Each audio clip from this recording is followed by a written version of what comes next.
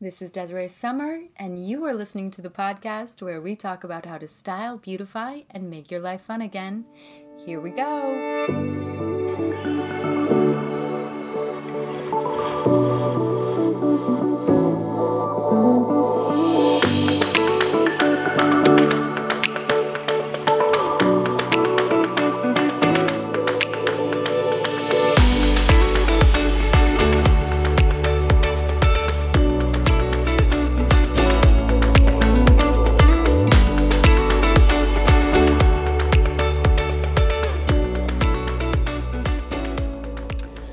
Hey you guys, so I am coming to you from July. I've had a wonderful week, got my hair done. I feel like a brand new woman.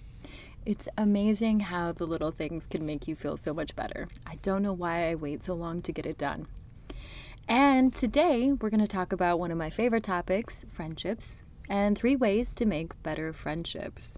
So my question for you is, are you maybe unintentionally shooting yourself in the foot when it comes to making deeper friendships, to having friendships that are really meaningful and supportive? So let's find out if you are. I have a quote here that I love. It is from John Evelyn, who says, "Friendship is the golden thread that ties the heart of all the world." You know, it's sort of interesting because I feel like most of us live lives that are filled with people, right? We live with people, we live with kids, spouses, roommates. We go to work, we go to school, and we see all of our coworkers and our peers. Most of us engage daily with clients. We deal with mail people and neighbors and clerks. We head to coffee shops and museums and takeout places and restaurants and bars and movie theaters, all of which are usually full of people. We even now have Facebook, we have Instagram, we have Twitter accounts that are brimming with contacts. We're literally swimming in people and connections, which begs the question, why are so many of us so quietly, vaguely, still hungry for more? Even those of us with large friend groups aren't immune to this restless discontent, the sense of being not deeply connected to others. It's like we know more people than ever before. We have more ways to connect that are right at our fingertips. And yet, there's few people that we can really count on in a pinch, let alone have fully support us in the aftermath of emotional trauma.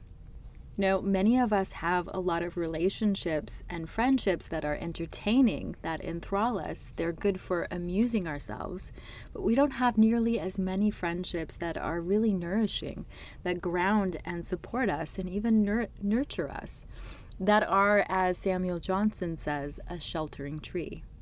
And all of that just makes perfect sense when you look at the studies, when you look at the numbers. Those studies consistently show that most of us make our friends based on the places where we live, work, play, inhabit, right?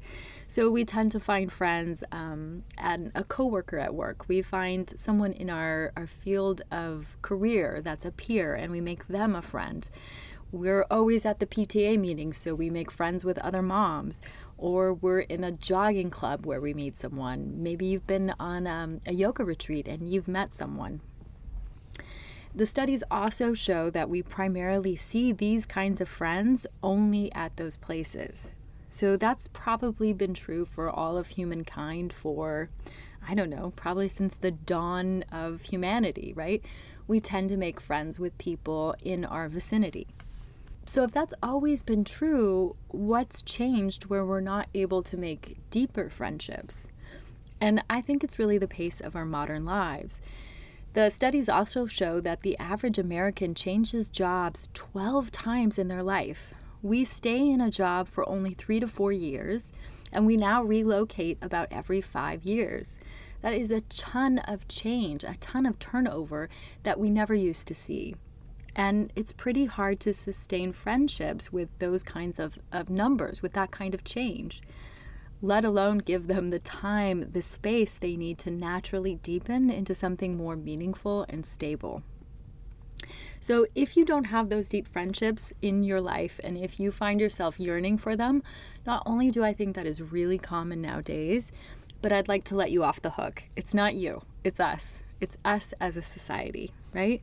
In fact, you're probably, I'm willing to guess, pretty darn good at forging new friendships in new places. I mean, you've had to be to survive and to even be able to make friends.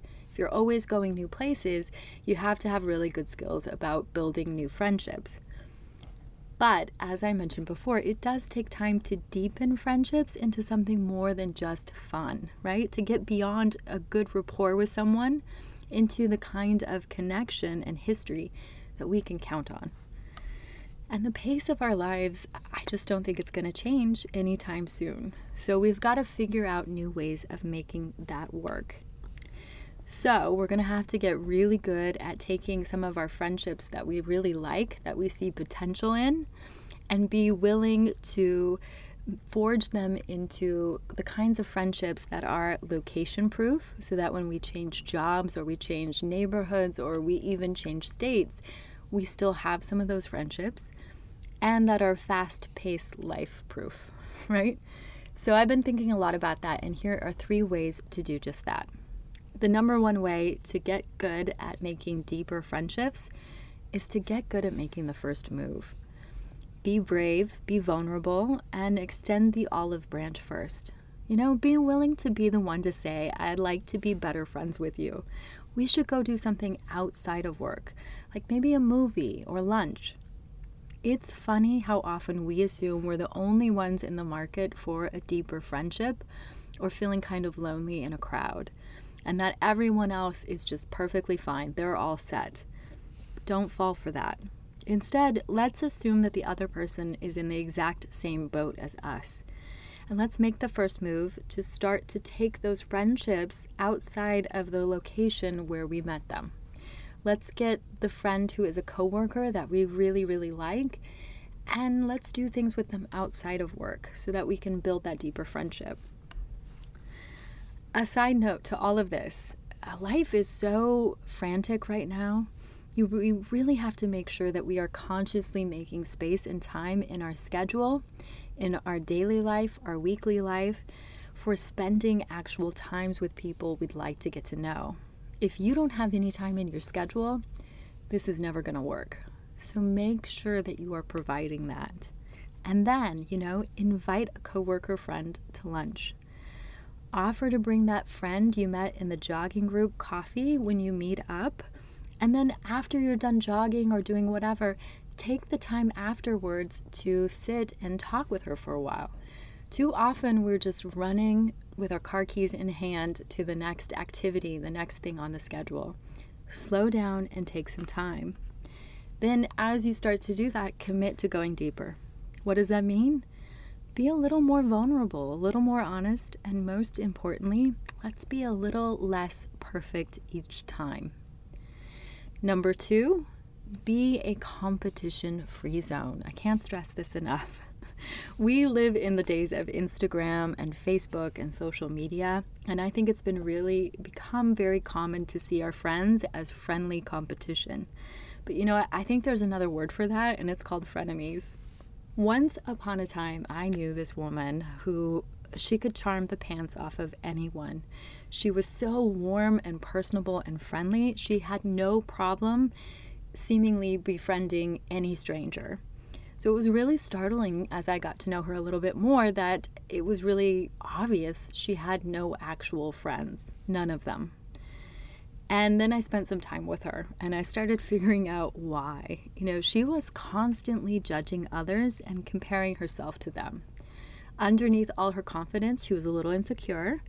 So what would happen is she'd smooth a new friend and then ruin it by cutting them down with a little snarky comment that would leak out whenever she was feeling insecure, whenever she was worried they might be doing better than her.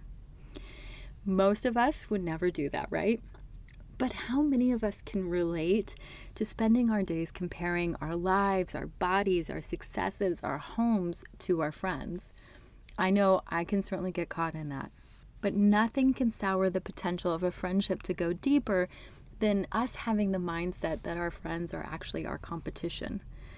Whether we mean to or not, whether we ever voice the thought, that energy tends to leak out and people can feel it. Instead, let's be the friend who can see what the other person has to offer without feeling insecure or threatened. We all have different things to offer. We all have different gifts and attributes, and there's more than enough for us all, right? So instead of that, be the person who's willing to throw a friend a celebration party for a milestone. Be the first to clap for their success and give sincere compliments.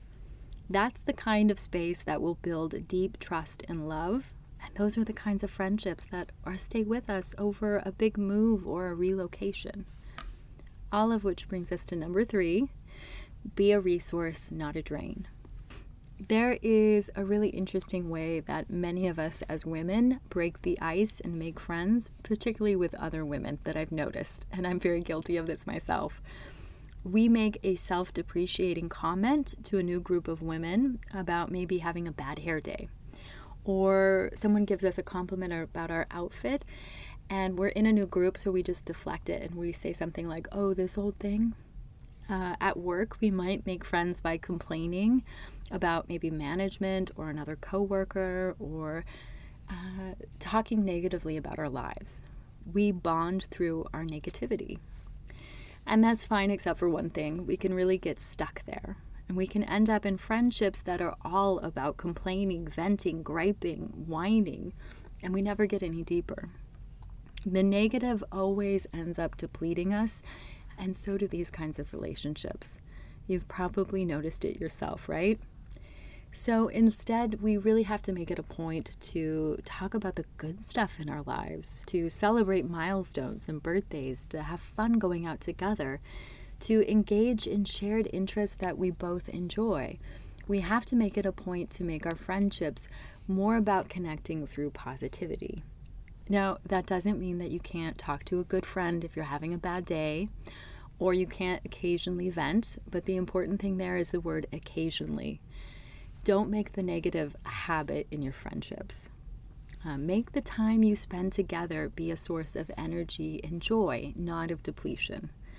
If the friendship gives to you both, if it brings both of you more energy than it depletes, then you're far more likely to make the effort to sustain that friendship no matter where you guys end up. So, those are the 3 ways to make friendships into something even deeper, more supportive, more lasting, despite the pace of the times we live in. And in conclusion, right, is it possible to develop these deeper friendships and support despite the fact that we change jobs and locations so much? Absolutely. We just have to be willing to refine our skill sets and make more of an effort to take our friendships to the next level. So with that, I hope that really helps. I'm going to see you guys next week with a brand new blog, and I'd love to send you lots of love and friendship to all of you out there. I so appreciate you listening. It means the world to me. Have a wonderful week. Bye-bye.